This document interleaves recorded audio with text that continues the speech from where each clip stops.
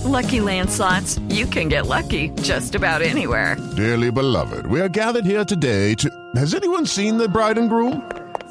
Sorry, we're here. We were getting lucky in the limo and we lost track of time. No, Lucky Land Casino, with cash prizes that add up quicker than a guest registry. In that case, I pronounce you lucky. Play for free at LuckyLandSlots.com. Daily bonuses are waiting. No purchase necessary. Void where prohibited by law. 18+. Terms and conditions apply. See website for details.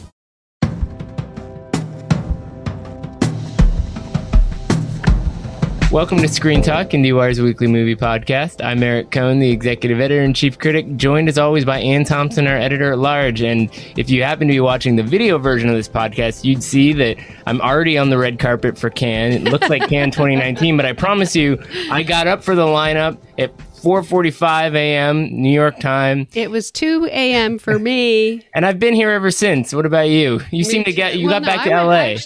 I listened to the whole press conference, Cherry Fremo, going on. 63 movies. And forgetting half the selection, including the Sean Penn movie. Well, maybe they confirmed it right then and there. We don't know. I don't know. He was a little frazzled, it seemed to me. And then you, Eric, you asked the big money question about Netflix. I was very proud of you. He looked at your text. I wasn't in the room. And so I had to, let's be honest, I am not actually a fan. IndieWire. He wants to know what's going on with Netflix. And he answered you. Well, and that's he gave because you a money angry quote. Well, let's start with that, right? Because this is one of the bigger picture issues here. Up until the last minute, we don't know the Cannes lineup because Cannes actually finalizes the lineup famously into the wee hours of the night. They're screening things. We had films that were surprises, like Sean Baker's film Red Rocket, that we didn't know was going to be ready until a few days ago, apparently. So they're always doing this stuff. And a few days ago, it wasn't clear. Is Netflix going to bring this movie? There were conflicting reports about will Jane Campion be in this new Cannes premiere section or whatever. And then there were no Netflix films. And the reality is, even if the journalists in the room didn't acknowledge that because they're not necessarily processing everything in real time, when I saw that, I realized this is still a significant aspect of the growth of Cannes and Netflix and film culture that has not been properly sorted out. They're not speaking the same language. Oh, no, I don't think that's it at all. I think Terry Fremo is angry about it because he wanted them to settle for out of competition so that he could have Jane Campion, the auteur who won the Palme d'Or, the only woman who has ever done so for The Piano. But the reason that couldn't happen from the Netflix side was that she's Jane Campion and she should be in the fucking competition. Well, there's you can't that. Just say she's out of competition because it's convenient. Right, it's an issue. So this is where the two forces collided, and but this is exactly what I mean. This is exactly what I mean in terms of not speaking the same language, because Netflix is not going to... No, they know the language. They're just, each of them has their own needs. Yeah, but exactly. They're working in with different rules. I don't think it's a question of not knowing the language, honestly. Let me elaborate a little bit. French culture has not yet adapted to the kind of paradigms that Netflix works within. You can't have a day and date kind of thing where it's like maybe they put it in 1 or 2 theaters in Paris at the same time it hits Netflix. Not happening. They want a real theatrical release for these movies in competition in France. It isn't just that Terry wants that. It's that the French government and culture. And the exhibitors. It goes through Parliament. And he cannot That's argue the with disconnect. it. So in a way, what he's saying is my buddy Ted Sarandos didn't come through for me and put Jane Campion in out of competition status. And if I were Netflix, I wouldn't let her be out of competition either. She can go to Venice. She can go somewhere else. Seems that it's heading that way. You're right. France is the one with the antediluvian arcane regulations. It's a different worldview, a different value set. Terry was angry about it. It's frustrating. What he revealed it's frustrating. How he answered your story. But it is. So I mean, what is this? 4 years after all this stuff blew up, when there was Meyerowitz stories and. And Okja in competition, and there was such severe backlash. And Almodovar was upset, and right. So Cannes tried it, and we saw what happened. So the culture has not figured out a way to reconcile these differences, and it's unfortunate. Terry has figured it out. When Spike Lee was willing to do Five Out of Bloods out of competition and be head of the jury, it was all people were all singing "Kumbaya." Now it's a different story with Jane Campion. That's what it amounts to. Which is unfortunate. It could be worked out next year with another filmmaker who was willing to go out of competition. But I could see why Netflix went this way. Why should Campion give herself a lesser status as a woman director who's won the Palme d'Or? Well, and absolutely not. This brings us to another issue, right? 4 women directors in competition with 24 films in competition is not a great number for a festival that's been fighting to say, hey, we're going to be better about this, right? And 5 wouldn't have been helpful. But, right. Yeah. Absolutely. So it's unfortunate. But outside of the Netflix thing, there's a bunch of other stuff to take a look at. I mean, we don't see a ton of big studio movies here in general, but we do see some pretty intriguing American films. I mentioned Sean Baker. There's also Sean Penn, which you mentioned up top was a sort of a late addition. The last time Sean Penn was in competition at Cannes didn't go so well with The Last Face. And I think that was sort of a late addition that wasn't maybe screened in time or something to that effect. We never got the whole story. It didn't go well at all. Yeah, no, there's some really good movies. I mean, some of them we already knew about. The Leos Carax Annette, which is the opening night. Can't wait. Cannot wait. Benedetta, the Paul Verhoeven that's already gone to IFC. Very excited. The Sexy Nun movie. I am interested in Mia Hansen-Løve, speaking of a woman director, finally getting into competition at long last. Into Cannes in general, yeah. Bergman Island. So what festivals has she gone to in the past? Berlin and TIFF and Venice and all these, but official Cannes selection. Cannes before? What was the... I couldn't tell you all the internal politics, right? I mean, that is true that her ex-husband, Olivier Assayas, maybe there's something there. I'm not going to over speculate about the real world context of this movie about a filmmaker couple who go on vacation and stuff happens, but maybe there's something there. I do think that Tim Roth and Vicky Krieps. I'm looking forward. We've been hearing about this movie for a long time. She's an amazing director. She's a very subtle director, and she hasn't made a lot of movies. So you could argue that statistically speaking, maybe it just hasn't ever quite lined up right, but there's probably some other stuff going on that's not so great. She has checking out when we get over there, because we're gonna be there. That's the plan. Everyone keeps asking somebody who's prevents going. us somehow We'll forcibly, and we could end up getting stuck over there for all we know. I will gladly acknowledge that I was being naive about this if for some reason I can't go, but it's very exciting to go through this process of looking at all these films and thinking about a lot to talk about. A lot to look at. So there's a François Ozon movie, Everything Went Fine. There's The French Dispatch, which we've all been looking forward to. I can't wait to see the Asghar Farhadi, A Hero, where he returns to Iran. Why for the first is time that in a while. movie so much? That could be a real Oscar submission, for example. Yeah, Amazon picked it up and is putting it out in the fall, just like they did Salesman. Why is that so secret? Well, I couldn't tell you. I mean, maybe we'll find out when we see it. But what I would say is that he's a kind of storyteller where if you know some aspects of the plot, it can kind of ruin the experience because it's so intricate and subtle, and it tends to build around certain revelations. So maybe the plot synopsis for this movie ruins some aspect about it. That would be my only thinking. I don't think it's like a surprise Marvel movie or something crazy. You know, it's like... It's something like that. He's a remarkable filmmaker. He's been experimenting in other languages. I'm so glad he's going back to Iran. And that I have to say, that's actually one of the things I'm looking forward to the most. There's also...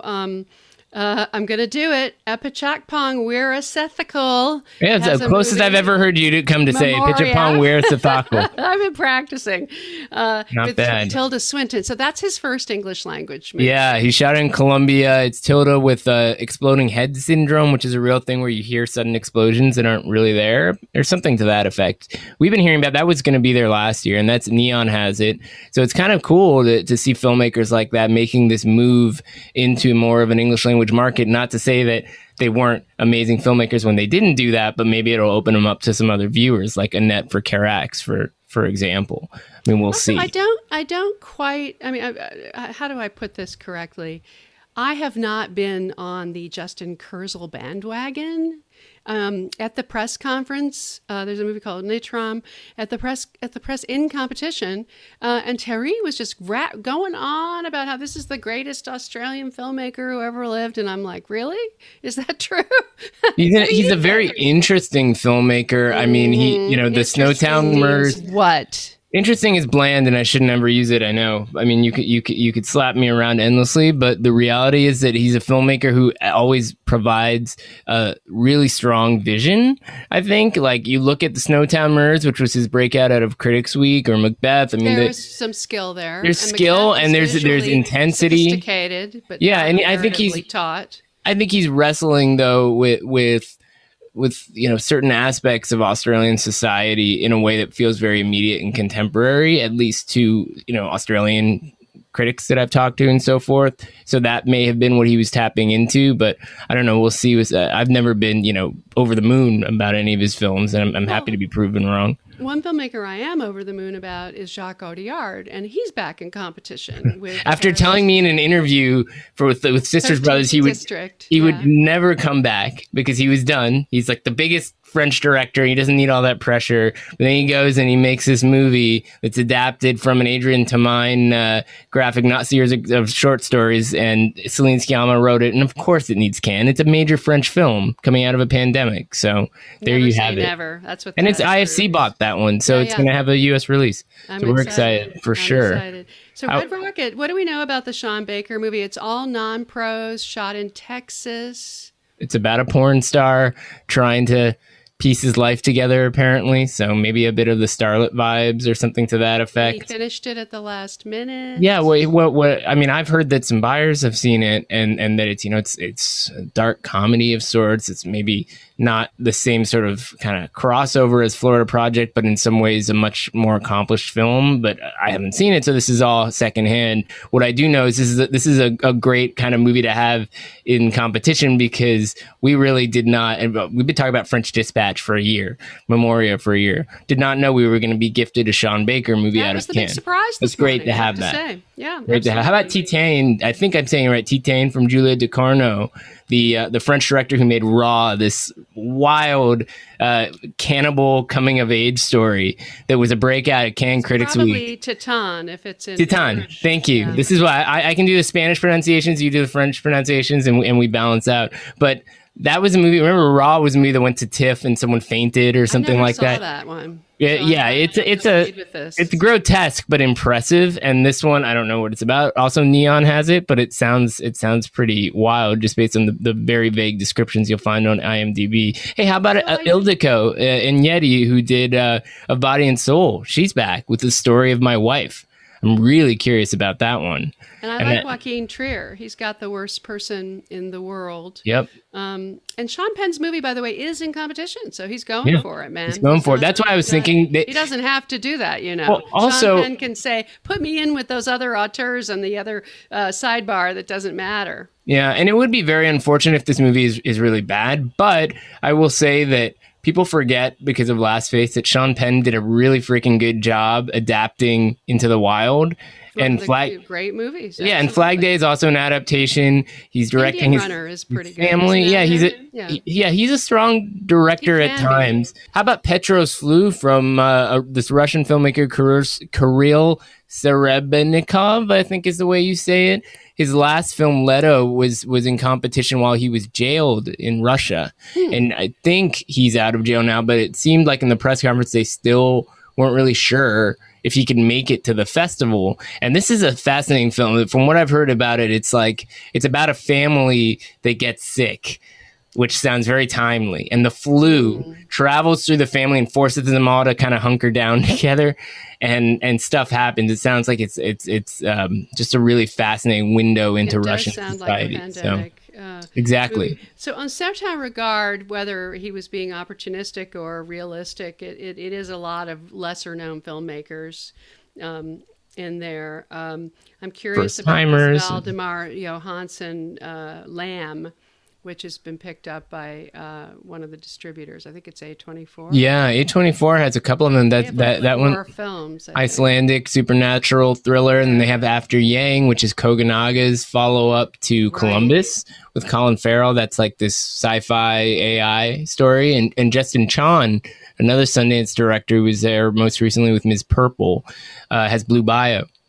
So, which sounds a bit like Minari in a way. It's about an immigrant Well, to they have Korean Exquisite family. Taste today, 24. So these are all things, even if we don't know what they are, we should definitely check out. I, for one, want to see what the follow-up is from Pieces of a Woman from Cornel Mundrushko. It didn't take him long to have one. He just said Piece of a Woman on the festival it's such circuit. an early movie that there's like no information on it online. I was noticing. Well, I love that though. I mean, that's the thing is these things really. There's a rawness to this process that you don't usually see with other festivals, and it's messy and it's elitist, but that's kind of what's great about it. It's like, oh, you have a movie ready like yesterday, let's watch it and see if we can add it. They could add a 26 very organic and rough and ready. Especially this year, you get the sense that Thierry was really riding the surf here. So Andrea Arnold has a movie called Cow, which is a doc. So that's been stuck into this hodgepodge the Cannes premiere thing, which is for auteurs who don't have movies good enough to be in the competition. Well, I don't know if it's good. I mean, one of them, I wouldn't want to be in this category. I don't know, though. I mean, look, here's the thing about competition, right? Sometimes this comes up when a really good film doesn't play in competition. And my views keep evolving on this because when you go around Cannes and you have dinner with people after movies, they're like, that movie was amazing. Why wasn't it in competition? Which in some ways invalidates the other sections. The idea is that the official selection is all really good movies. They better be. And if they're not, you get mad about that. But if all the other sections are not good, then that negates the existence of them to a certain. I think it's something else. It's a different curatorial context. It looks like they're playing around with a certain regard and leftover competition auteurs, and they figured out a new way to divvy it up. Yeah, I mean, look, another Hong Sang-soo movie, another Amari movie. Do we need that conversation again about how they're sucking up competition slots? Or do we put them in a certain regard where people are like, why are you putting it in a certain regard? Or just create another section and explicitly say, these are for people we really respect, who we have back all the time, but we don't want to like minimize their stature. That to me seems like the argument in favor of it. So we got to see the movies, but Cow looks fun. It's Andrea Arnold making a documentary about cows. I mean, I'm in. I'm totally cinephile candy in the most ridiculous way. On the positive side, Cannes had to lean into docs this year, partly in order to get the celebrities to go with them. So you have Oliver Stone doing some JFK Redux overview, which per usual, and it's like 4 hours long or something. Someone will watch it. And you've got the Val doc, Val Kilmer doc, so that's sort of interesting. I can't wait to see that. His story is wild. That's going to be a Tribeca. We're going to get to see that earlier. Yeah, and that's the one that Amazon has bought off A24. So there's a real fascinating history with that project. And then the other one that's interesting to me is the Todd Haynes Velvet Goldmine. Underground. Goldmine is a movie he also made. The other movie he made. He had the right idea. Forgivable lapse there. Yes. And then the one that I'm really interested in, the Charlotte Gainsbourg one about her mom, Jane Burke and Jane by Charlotte, something like that. That's such a great name. It is. I hope it's good. I mean, it's certainly a personal project for her. So yeah, there's a lot going on there. The Velvet Underground doc. That one I remember in Cannes 2019, they were showing footage to buyers. So that's one of those movies where it's like it was ready for this moment, and it's obviously the kind of doc that Cannes would show. Do they have more docs than usual? It seems like it, so that's a good direction. Way more. They're not all in the competition, though. I mean, you can see that they took Andrea Arnold's Cow and stuck it over here, but Eva Husson has a movie called Mothering Sunday with Colin Firth.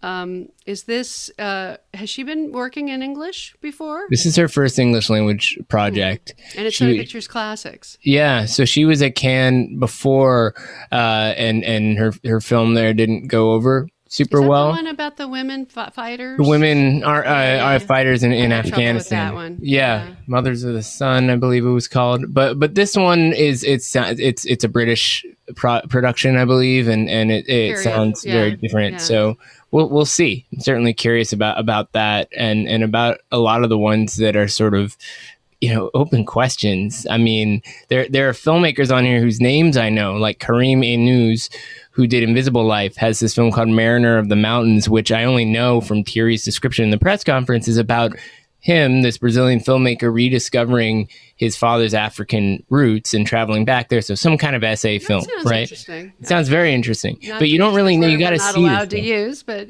provocative. Yes, let's provocative. say. Yes, exactly. We need an interesting jar. It's like a swear jar for every time you say that thing. So what does it mean that Stillwater, the Tom McCarthy movie? Now we know who Tom Matt McCarthy Damon. is. He directed Spotlight. So this stars Matt Damon, and it's the story. It's a father-daughter story. It's Focus, and it's been we've been waiting for this. You know, should have been in the Oscar race last year. Yeah. So I'm curious. This is out of competition, but apparently Matt Damon is going to be going, and Abigail Breslin is the daughter that he's trying to save. If you look at the trailer, you can see he's a working class guy who leaves Oklahoma to go to France and try to save his daughter. Well, one thing I did wonder about when I read this in the context of looking at the Cannes lineup is that on paper, it has a fairly similar premise to the Sean Penn movie. I noticed that. When we see them, I'm sure that they will be different movies, but that is a question, right? Is that the reason why one is in a different section, or is it something else that we don't quite know yet? I mean, Tom McCarthy can be a good director, not always. My guess is that this Eva Husson movie, the period British film, and this movie are simply too, quote unquote, mainstream for competition. That would be my guess.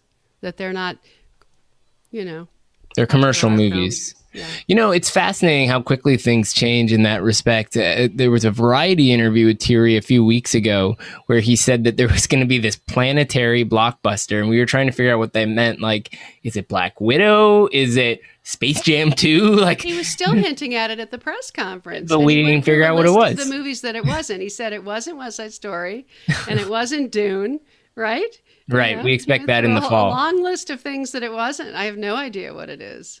I mean, we know the release calendar when it comes to big movies. There's only so many that it could possibly be. So I'm sure we'll figure that out eventually, or someone will crack it. But it is a fascinating open question.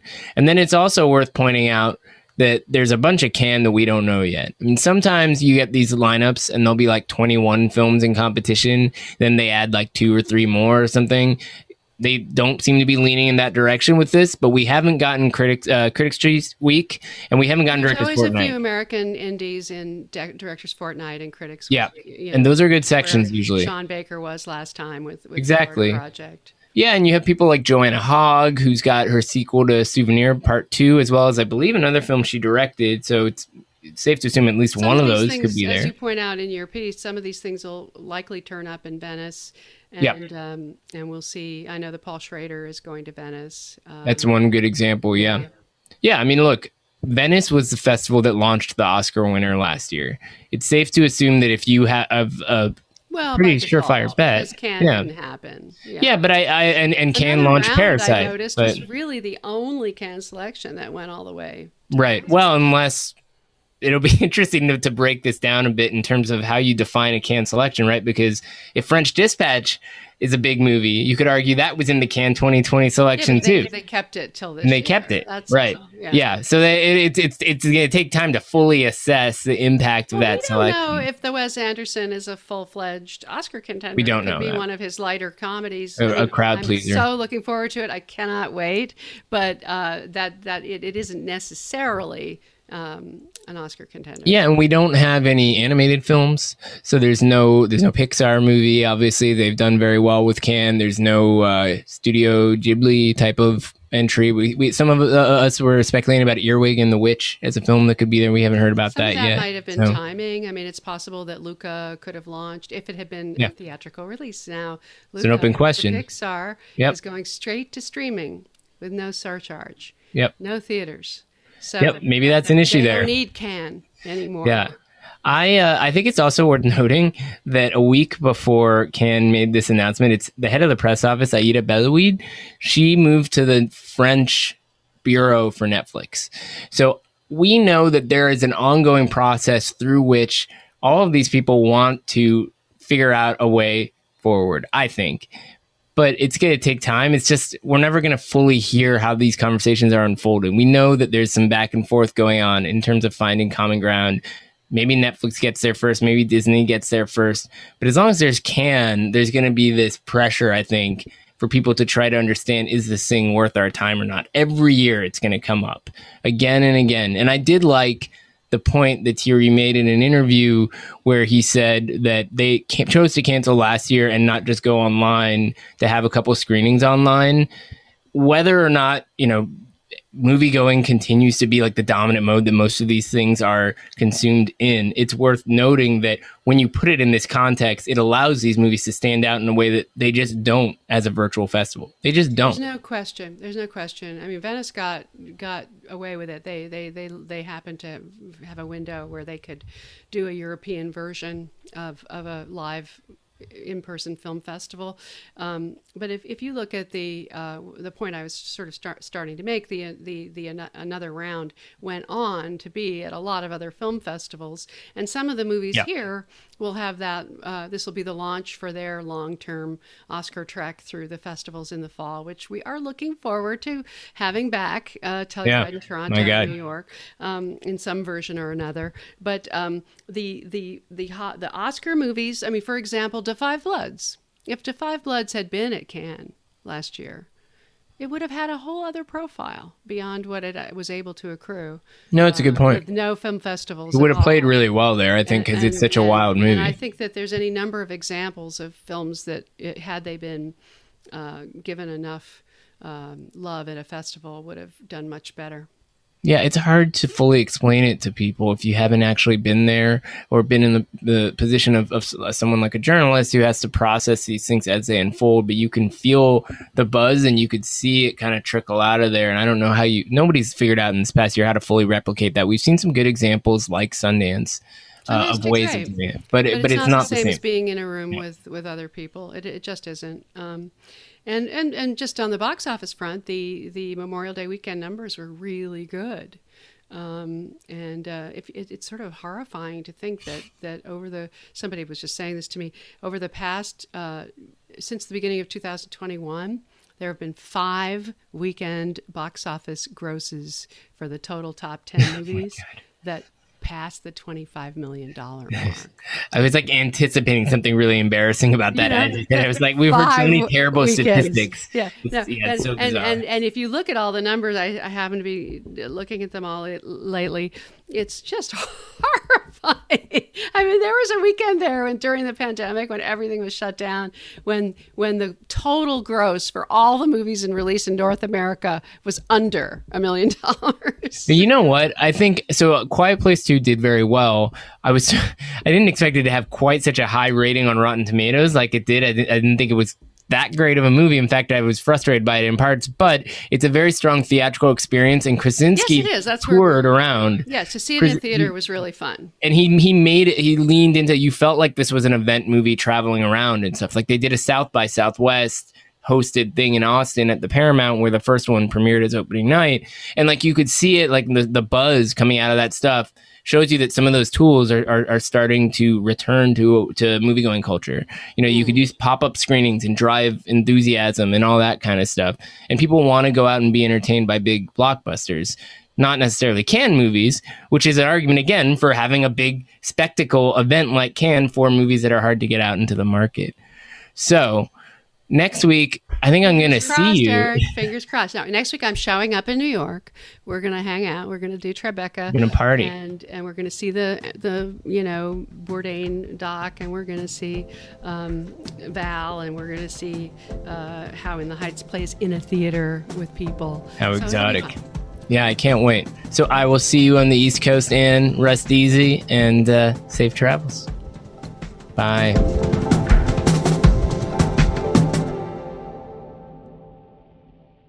Hey guys, it is Ryan. I'm not sure if you know this about me, but I'm a bit of a fun fanatic when I can. I like to work, but I like fun too. It's a thing. And now the truth is out there. I can tell you about my favorite place to have fun. Chumba Casino. They have hundreds of social casino style games to choose from with new games released each week. You can play for free anytime, anywhere. And each day brings a new chance to collect daily bonuses. So join me in the fun. Sign up now at ChumbaCasino.com. No purchase necessary. VGW Group. Void where prohibited by law. See terms and conditions. 18+.